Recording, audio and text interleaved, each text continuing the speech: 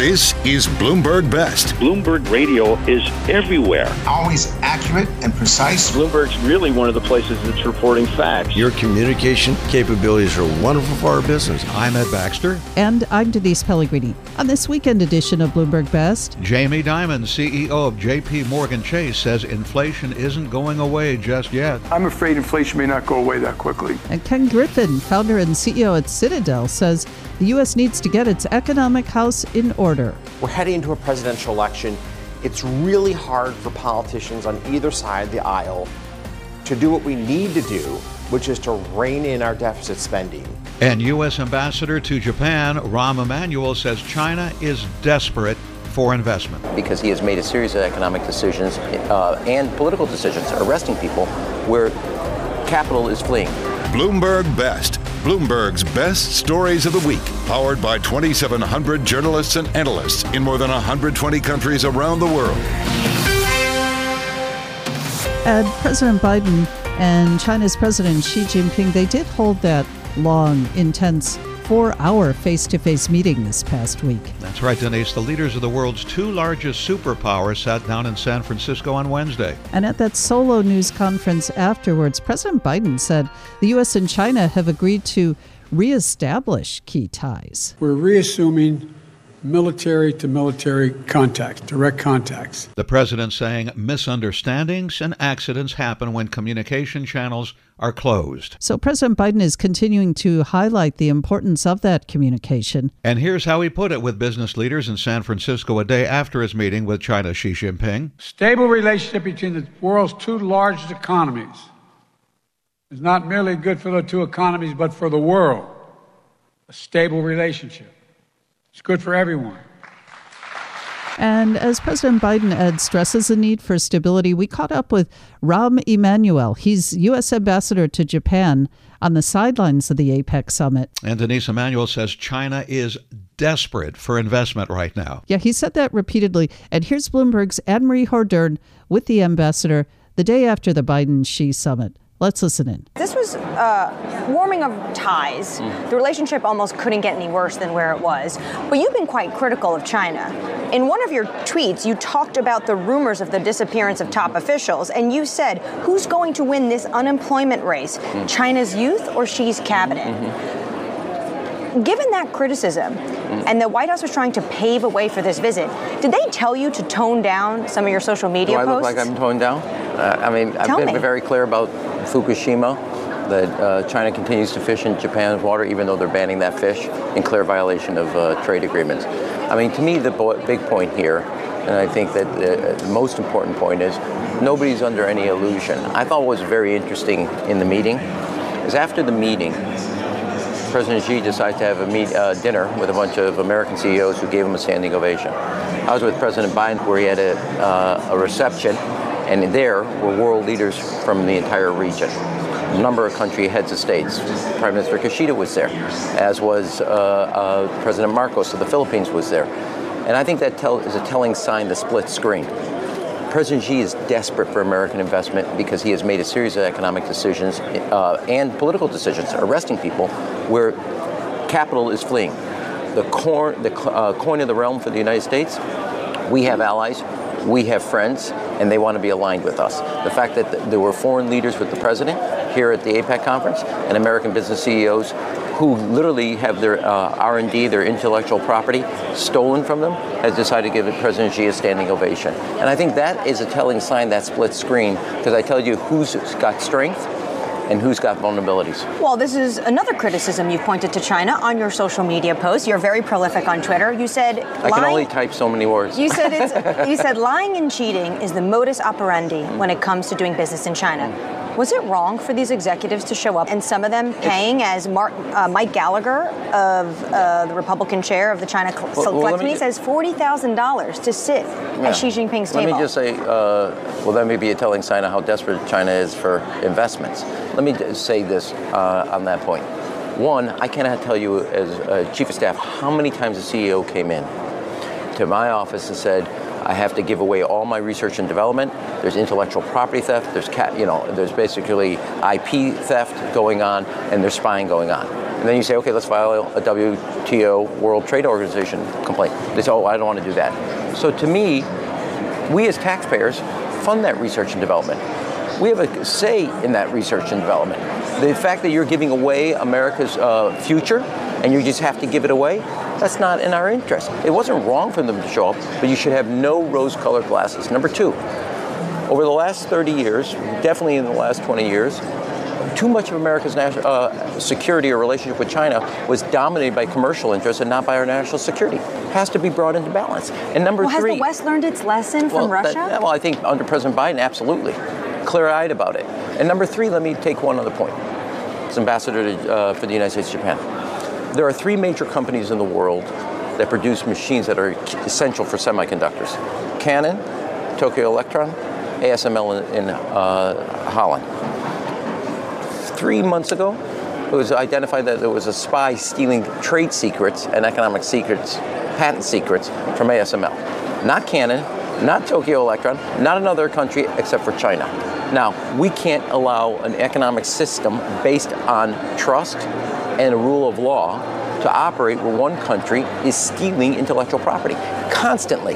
That is happening across the So should this administration be doing more? No, they are doing more. You and I aren't having this in the past. All those problems, this is a mistake, bipartisan mistake. Those problems got swept under the rug. You're going to have the dialogue the president established yesterday. We're going to be honest with each other. We're going to tell each other where there are lines. In the past, those type of things by CEOs in America got swept under the rug because of the lure of a size of the market of China. That will not happen anymore. The enforcement of the rules of law will happen, and it's going to be clear. There will be commercial trade, but it will not be one where you get to steal and we all get to, or get to subsidize and destroy a market of the United States or a market of Japan or a market of the EU, and we actually turn the other cheek. If you're going to be part of the international system, you're going to abide by the international system. And the president has been clear, which is why, again, I go back to this, we have allies and friends, because everybody knows between rules or raw exercise of power, rules have a seductive lure because that is fair. And people do not want to live in a system where intellectual property theft, subsidizing of industries get to destroy other countries' economic independence and sovereignty. What do you make of the president, though, ending his press conference on the way out, gets this shouted question? He says Xi Jinping is a dictator. Yeah, well, he's stuck by what his view is. I think the evidence is pretty clear based on what's going on in China. And I think that that doesn't mean you don't have a conversation, as he did. And I do think one other thing that I think is really, really important. When you look at Russia's war in and on Ukraine, you look at Hamas's terrorism and the conflict in the Middle East. Now, in all the conflicts around, it's better to have conversations. And why? Because you and I don't know, nobody knows, where does deterrence end and provocation begin? So it's better to have a meeting of the minds, better to have a dialogue, better to have established lines of communication. You'll have differences. Doesn't mean you're not going to have differences, but you know who to talk to each other, you know whether you can trust the other person's word. That has always been the case. So in the context of right now, better that that happened, better that we have a way of knowing who's on the other line, and better that they know each other and have some history so they can, when conflicts do emerge, they don't go forward. They don't spiral out of control. Right. President Biden, though, is obviously going to be focused the next year, really putting foreign policy to the backseat because he has to focus on a re-election campaign. And I want to read to you a little bit of what Jonathan Martin, Politico's senior political correspondent, said. He said, the best service you can do, Mr. Rahm Emanuel, is come back to the United States and chair Biden's re-election campaign. He actually said that George H.W. Bush waited too long to bring James Baker back to do this. Is that in your future? Do you plan on potentially leaving Tokyo and coming help Biden get reelected? Look, I was honored by President Biden to serve as U.S. ambassador. I want to see my mission through. I'm very happy. Thanks for Jonathan Martin to literally have to answer this question. That said, I enjoy this job. I've enjoyed all the jobs. I serve at the behest of the President of the United States, but I am very much committed intellectually, politically, emotionally I really enjoy the work that we're doing, and we're making history, as you saw in Camp David when Japan and ROK got together. As you saw, Japan's now going to go from the 9th largest defense budget to the 3rd largest. They're getting capabilities like Tomahawks and counter-strike capabilities. So to me, this is very important work, and I serve at the behest of the president, and I'm going to continue to serve. So you're staying put, and no one has told you to tone down your tweets. You take a look at it every time I continue. Nobody has told me to tone down. It wouldn't be successful to tell me to tone down. And the continuation, like I'll deal. We're dealing real live now. Classic example of what I think is a real problem. China has banned all the fish from Japan, which they have a lot of fish that comes from Japan that goes to China. Yet, having banned it, China continues to fish in Japan's EEZ and use that same fish. So that hypocrisy does not have a place in the international economic system. You could either be responsible or you can use raw power, but we're going to enforce the rule of law. That was Rahm Emanuel, U.S. Ambassador to Japan, with Bloomberg's Anne-Marie Hordern on the sidelines of the APEC summit in San Francisco. And coming up, Jamie Dimon, CEO of JPMorgan Chase, says things are getting better, but we're not done inflation fighting just yet. You're listening to Bloomberg Best, and this is Bloomberg. This is Bloomberg Best on Bloomberg Radio. I'm Ed Baxter. And I'm Denise Pellegrini. Denise, a lot of second guessing about where interest rates go from here. Yeah, and you can add Jamie Dimon, Ed, CEO of JPMorgan Chase, to the list of those who think the consumer price index numbers for October we got lately indicate progress on inflation. But he also says that we're stuck with rising prices for a while longer. Here's Dimon on that, and also on where he thinks the economy is headed. Also, his thoughts on fintech and investing in Mexico. And he spoke with Susana Saenz on our Bloomberg Television affiliate in Mexico City. And Dimon starts here with the Fed and his reaction to those inflation numbers. I think inflation is probably a little stickier than that shows. I think they're doing the right thing to pause for now. You know, they've raised rates a lot. You know, to wait to see the effect on the economy in the U.S., particularly as the fiscal spending, the excess fiscal spending is winding down and quantitative tightening is kicking in. But I still think you should prepare. They might have to do a little bit more, and I think people should be prepared for that, just as a kind of a risk management tool. And I'm afraid inflation may not go away that quickly. Okay. And also Fitch Ratings downgraded U.S. credit rating, and we saw Moody's changing its outlook on the U.S. credit rating to negative, pointing to a sharp rise in debt servicing costs and political polarization. What do you expect in these terms? You know, I find it a little ironic that Fitch and Moody's are doing that. Mm-hmm. So here's what I think. They are right to point out those issues. I would take polarization off. That's always been true in a democracy. But yes, we have far more debt and more debt financing. We've been a little profligate when it comes to that. But the market is pricing us as AAA, which I think is more right, and the market will be more right than the rating agencies. I also want to point out, I find this almost funny, they have a lot of countries rated AAA. They all live under the protection of the American military. And so I think it's a little peculiar that makes them AAA, but not America. So America will be fine, but we got to get our hands around these problems. They will not age well. The deficit's a lot bigger this year than we thought. There may be consequences of that. And so I think they're right to point it out. Okay. And talking about your bank, Jamie, how would you sum up this year 2023, given that it was such a tough time for the broader industry? You know, I don't look at any one year like it's a mystical thing, you know. Mm-hmm. I always tell people the profits are like the tip of an iceberg that's bobbing in the ocean. You know, the real quality of your company is your people, your systems, your technology, your products, your services. So we had a good year financially. You know, I know that some banks had some problems. We've been quite clear we're over-earning. But to me, the important thing is that we're going to serve our clients through thick or thin. We've got plenty of capital, plenty of liquidity. We're not going to panic. No matter what happens in the environment out there, we're going to be in Mexico serving your clients, your country, the way we should be. And, you know, I think if rates, and I'm hoping that First Republic, which we bought, was probably the last domino. But I've always said, provided rates don't go up, we don't have a recession. And I do think banks are being prepared for that. That's just a reasonable, thoughtful risk management tool. Be prepared for things you don't expect so you can continue to build your company. How to prepare for the things that you don't expect? the way we do it is we model out how we would do in 2% interest rates and 7% interest rates, how we would do with credit losses going up, stress testing markets around the world. So we do literally 100 stress tests a week. And so always looking at that so we can manage through that. And that under all those circumstances, we're fine. Fine means to me that you don't have to announce massive layoffs, you don't have to pull out of a country, that you can continue to meet the commitments you have to the people in the country and the countries themselves. People don't like banks who are fair weather friends. And so, we're going to be there for people all the time. And, we've always been careful how we run the bank. Okay. Jamie, we have a question from the audience of a big fan of yours. He says that if there is really a future for fintech startups, or will they be outlasted or out-innovated by banks? Yeah, I think it's the wrong way to look at the question, like it's a binary answer. There will be some who will not survive. There will be some who are very smart and they have a great niche idea. There'll be some who are more than that. So at JPMorgan, we look at all the fintech. We also look at the big tech. We have competition effectively from Apple, Google, Facebook. And so there will always be survivors. And, our job is to make sure we're lean, we're mean, we're thinking, we're competitive. It's always better to assume that some of these people will be successful than to assume that they won't be successful. And, I've pointed out to our own management teams that there's some great companies out there that we could have built and we didn't, like Square and Stripe. And so, you got to be open-minded and a little humble about what's going to take place.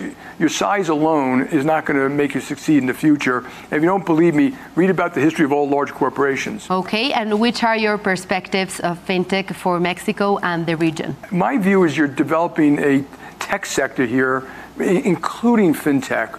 In the old days, a lot of the technology was taking place in Silicon Valley or in Boston, but now you see it almost everywhere you go. There are tech and fintech companies starting to blossom, and I think it'll be great for all the countries it happens in, and it's happening here too. Well, and also I would like to ask about Mexican economy. Which are your perspectives with high interest rates, high inflation, but with the opportunity of nearshoring? I think it's a great opportunity. And, a lot of Latin American countries raised their interest rates rapidly, quickly, and they probably did the right thing for the long run of the economy. You have very low unemployment. Inflation is coming down, so hopefully you'll conquer that. I think countries should always look at, and I really mean this, like I do with this company, what should they be growing? And, I think we've undergrown in America, quite a bit over the last years. And I think Mexico should aspire to do much more. And to do more, all these countries, all of us, it's about policy. And you've already mentioned infrastructure, but it's about work skills, effective regulation, transparency, corporate governance, rapid permitting. It's all those things, consistency of law that have a country grow. And the important part of having a country grow, it helps all of the citizens. There's more taxes, you have more wherewithal. It's not just for big companies that you want to grow an economy. You really want it for everybody. Every job created is a job for someone. And so, people, we all need to be very thoughtful about how we can grow our economies to help, and we should do it to benefit all the citizens of our country. Tell us what brings you here. You met with the top businessmen in this country. What was your conversation about? Mexico is a critical market for us. We've been here for 120 years. We've been all over Latin America for well over 100 years. We have a total of 6,000 employees.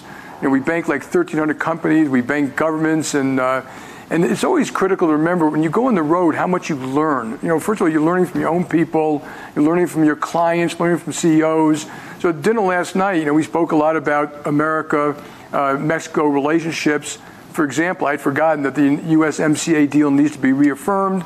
We should start working on that today. Also, we talked about nearshoring, what the huge opportunity it is to have nearshoring, bringing more business into Mexico and America because of what's going on around the world. I mean, you should keep in mind, Latin America and North America and South America, they're kind of like seas of peace and tranquility in the world you see today, and that's an opportunity for them. How attractive do you see Mexico to invest? And talking about nearshoring, a lot of businessmen talk about the challenges for this phenomenon, like infrastructure, security. What do you see? Yeah, so if you look at just JPMorgan, we invest for the long run. We've doubled or tripled our capital here in the last 6 years. We cover more clients in private banking, investment banking, asset management. So our commitment is total. I think it's one of the great opportunities. I'd put Mexico, if you had to pick a country, this might be the number one opportunity. And remember, you already have very capable companies here, universities, infrastructure, technology. So of course, when you talk about, what you can do to do more, the better you do with infrastructure, the better you do with, affordable energy costs, the better you do with universities, the better you do with good policy, it'll be better for that. But you already have a lot of it. You already have companies moving more operations here, et cetera. And I'd add security, which I think is a mutual problem for America and Mexico. I hope we're working on them together because, the more we can solve that, the better it is for both countries. But of course, there are problems, still huge opportunities. And that was Jamie Dimon, CEO of JPMorgan Chase, with Susana Sáenz on our Bloomberg Television affiliate in Mexico City. And coming up, Ken Griffin, founder and CEO of Citadel, on the Fed and U.S. debt. You're listening to Bloomberg Best, and this is Bloomberg.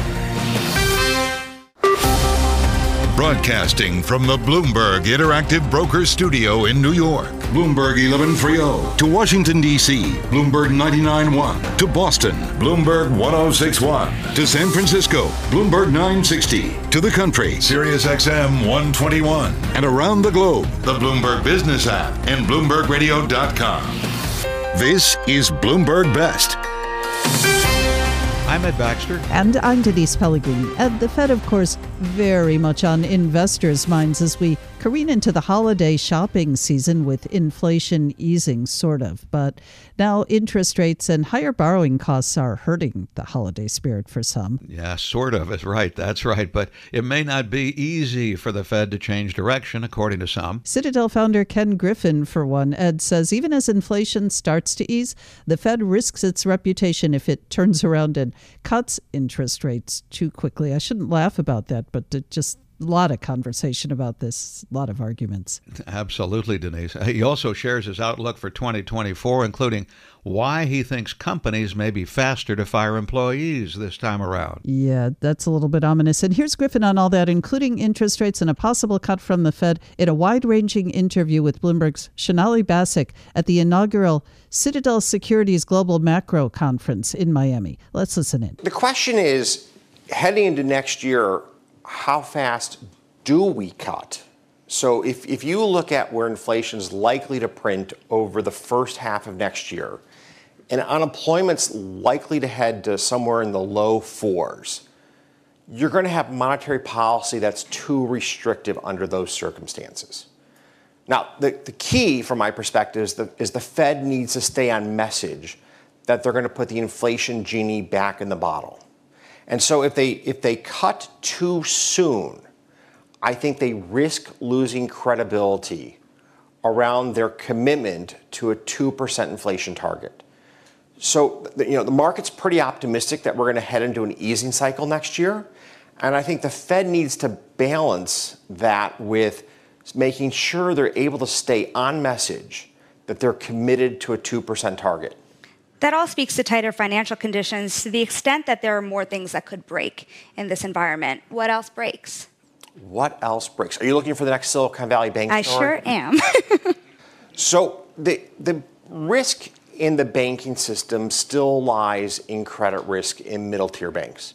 And in particular, their exposure to commercial office is a big risk factor, less so their exposure to mid-sized enterprises. I mean, to be clear, to be a mid-sized bank today is a really tough place to be. The market for deposits is becoming increasingly competitive. The cost of compliance has soared over the last decade.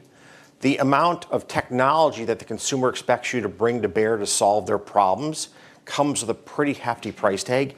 It's a really tough place to be today as a community bank or as a mid-tier bank. And now you've got not only those headwinds of costs and expectations around customer service and customer experience, but you've got a credit cycle unfolding. So I think that's where the risk lies today within the banking system. First and foremost is in those mid-tier banks. Now, does the Fed get to where they need to go without causing a deeper recession? Now, you've said before, pretty recently, that you would expect a recession at some point. Well, I will be right on that eventually. Eventually. I mean, every economist is at some point right on that call. So instead of asking you when, I'm going to ask you what it looks like. So here's our best guess. Our best guess was sometime late this year. It's November. So we're going to be wrong on that guess. Q2 right now is roughly the center point of our distribution as to when we're likely to see the United States in a recessionary environment. And I think there's a couple of really important questions that will come into bear at that moment in time that should influence one's view as to how deep this recession is going to be. Number one is what's going to happen to fiscal policy in the United States. For choice, we think next year fiscal policy will not tighten that much. We're heading into a presidential election. It's really hard for politicians on either side of the aisle to do what we need to do, which is to rein in our deficit spending in front of a presidential election. It's going to be really hard politically to get there next year on that front. The second real question next year is how much will companies start to unwind the labor hoarding that we've seen over the last couple of years. Now, we're starting to see for the first time the unwinding of that labor hoarding. What we don't know is how much of that labor hoarding has taken place. And then what worries me in a hybrid work environment or work from home environment, the cultural or social contract that holds people together in a company is unquestionably weaker. I mean, we've all read about companies that have fired thousands of people on Zoom calls. There's no sense of, that's Jane who's worked down the hall with me for years, and I'm going to go the extra distance to try to keep Jane employed here. It's like, here's the email to all, here's the video conference with a bunch of people, and goodbye. It's a very different moment in American employment history where I believe the bond between the company and the employee has become far weaker. And that worries me in terms of the willingness of corporate America to make cuts on their workforce that they just wouldn't have made at other similar points in the labor market cycle. Is that you saying that the employment market will crack much more significantly than many are expecting? It could, is what I'm saying. It could. It's a wild card. So there's a lot to unpack here. We are going to go global, but we're going to start here at home because you've been pretty critical about the picture here for the fiscal situation in the United States. I want to talk about the Treasury market because it's behaving a little bit like a meme stock. It's one of the most volatile markets here. Oh, no. I played meme stocks. All right, so I've been not quite that journey. This is nothing like that moment in time. But it is quite volatile, and I'm wondering to what extent it does concern you that treasuries are moving around so drastically. So, I mean, first of all, the treasury market is moving around drastically in comparison to 10 years ago, 5 years ago, when we had extremely low inflation. We were consistently below our 2% target. And the government was involved in a variety of very aggressive policies to try to bring inflation back up towards 2%. It's a very different world. We've come off the zero boundary in inflation. We've come off the zero boundary in rates. We're in a market that for the trading of government bonds is a normal market condition. Like this is actually, it's a little more volatile than you might otherwise want it to be, but these are pretty normal, pretty typical conditions when you're in a full employment economy late in the business cycle. There's nothing about this that I would call in any way unusual or unexpected. I think what was more unusual was that all of us in this room went through such a long period of time with such aggressive government intervention in our markets, trying to encourage growth, trying to bring inflation levels up. So that was government intervention. What about the Treasury's management of how they handled the future fiscal load? Pretty recently, billionaire Stanley Druckenmiller had rebuked Treasury Secretary Janet Yellen for not doing more to finance the United States when rates were low. And she has since pushed back, but I'm wondering what you think about it. Well, with hindsight, we would have done really well with our trading. Do you think they should have done anything? I mean, if I knew where rates were going to be today, could you imagine how much money we would have made if we'd taken a position on 2 years ago? So that's a bit of the same call that is being levied against Janet Yellen. You can't cry over spilt milk. Of course, and I actually do believe he's right, we could have issued more debt at lower rates over the last several years. There's no doubt about it. And what's ironic is DC is constantly concerned about the fragility of the private market sector. And one of the sources of fragility in the private market is the amount of short-term debt and the amount of short-term mindset that we have in how we allocate assets. So the amount of money that's on deposit with banks rather than being invested in 7-year or 10-year corporate loans. Everything that brings things shorter in term increases fragility. Bear Stearns went broke in a day because of the amount of funding they did overnight. All right, that's important to note. Ironically, the U.S. Treasury has been shortening its maturity as our debt's been going higher. You've been listening to Citadel founder Ken Griffin with Bloomberg Sonali Basak at the inaugural Citadel Securities Global Macro Conference in Miami.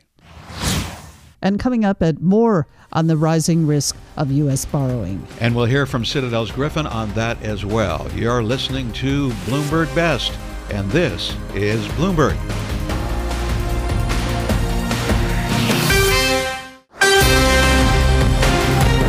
This is Bloomberg Best on Bloomberg Radio. I'm Ed Baxter. And I'm Denise Pellegrini. Denise, growing focus on rising U.S. debt and the possible risk of U.S. borrowing to economic stability. Yeah, and we heard about that from Citadel founder Ken Griffin. Yeah, so here's Bloomberg Sonali Basak with Griffin on the important topic and on other risks as well at the inaugural Citadel Securities Global Macro Conference in Miami. Check this out. One of the big problems is you are seeing a fracturing of what it looks like to be issuing the longer dated securities. And with foreign buyers less willing to step in, what do you think this means for the ability of the United States to finance itself? Well, at some point, we need to actually take the message that's being delivered to us there and put our fiscal house into order. I mean, that's what the market's telling us. The market is telling us that we cannot run annual deficits of the magnitude that we're running, that we need to put our fiscal house into order.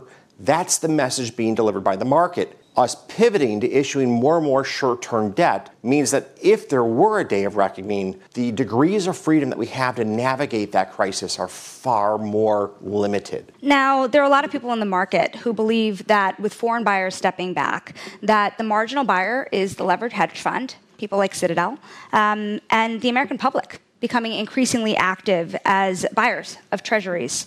Would Citadel step in a bigger way to buy more treasuries into next year? Well, let's just be very clear. The marginal buyer of treasuries is going to have to be American savers. No ifs, no ands, nor buts.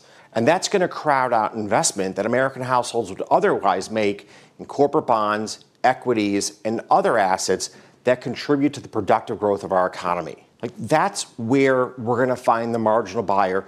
And it's going to come at a cost in terms of our ability to create jobs and to enjoy a level of innovation and productivity that has defined so much of the life that we have lived in this country over the last century. Are there limitations, especially as bank balance sheets shrink into next year, for how much you can step in?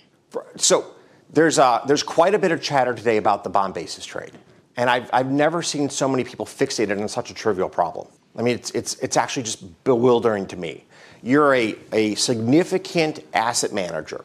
You have a portfolio that's tracking a fixed income benchmark, part government bonds, part corporate bonds, part mortgage-backed securities. And you want to optimize the return for your investors. I mean, that's what asset managers do. We're here to create alpha for our end investors.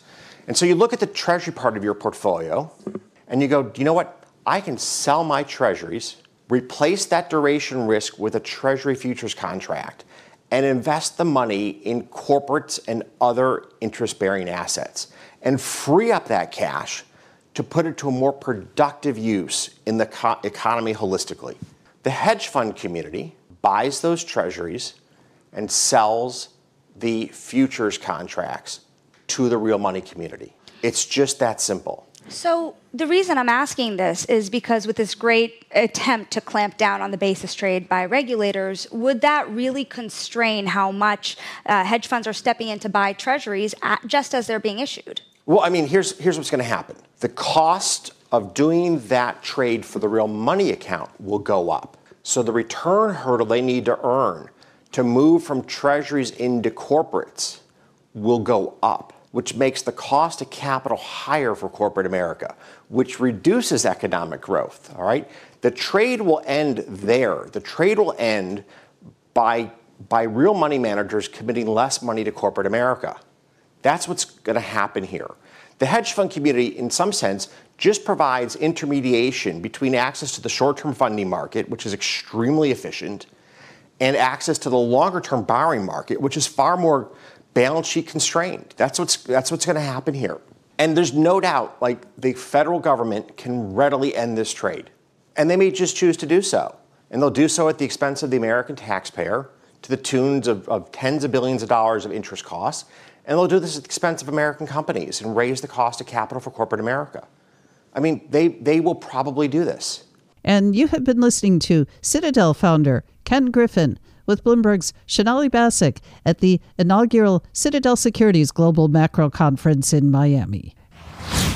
And that's it for this edition of Bloomberg Best. I'm Ed Baxter. And I'm Denise Pellegrini. And this is Bloomberg. Now stay with us. Top stories and global business headlines are coming up right now.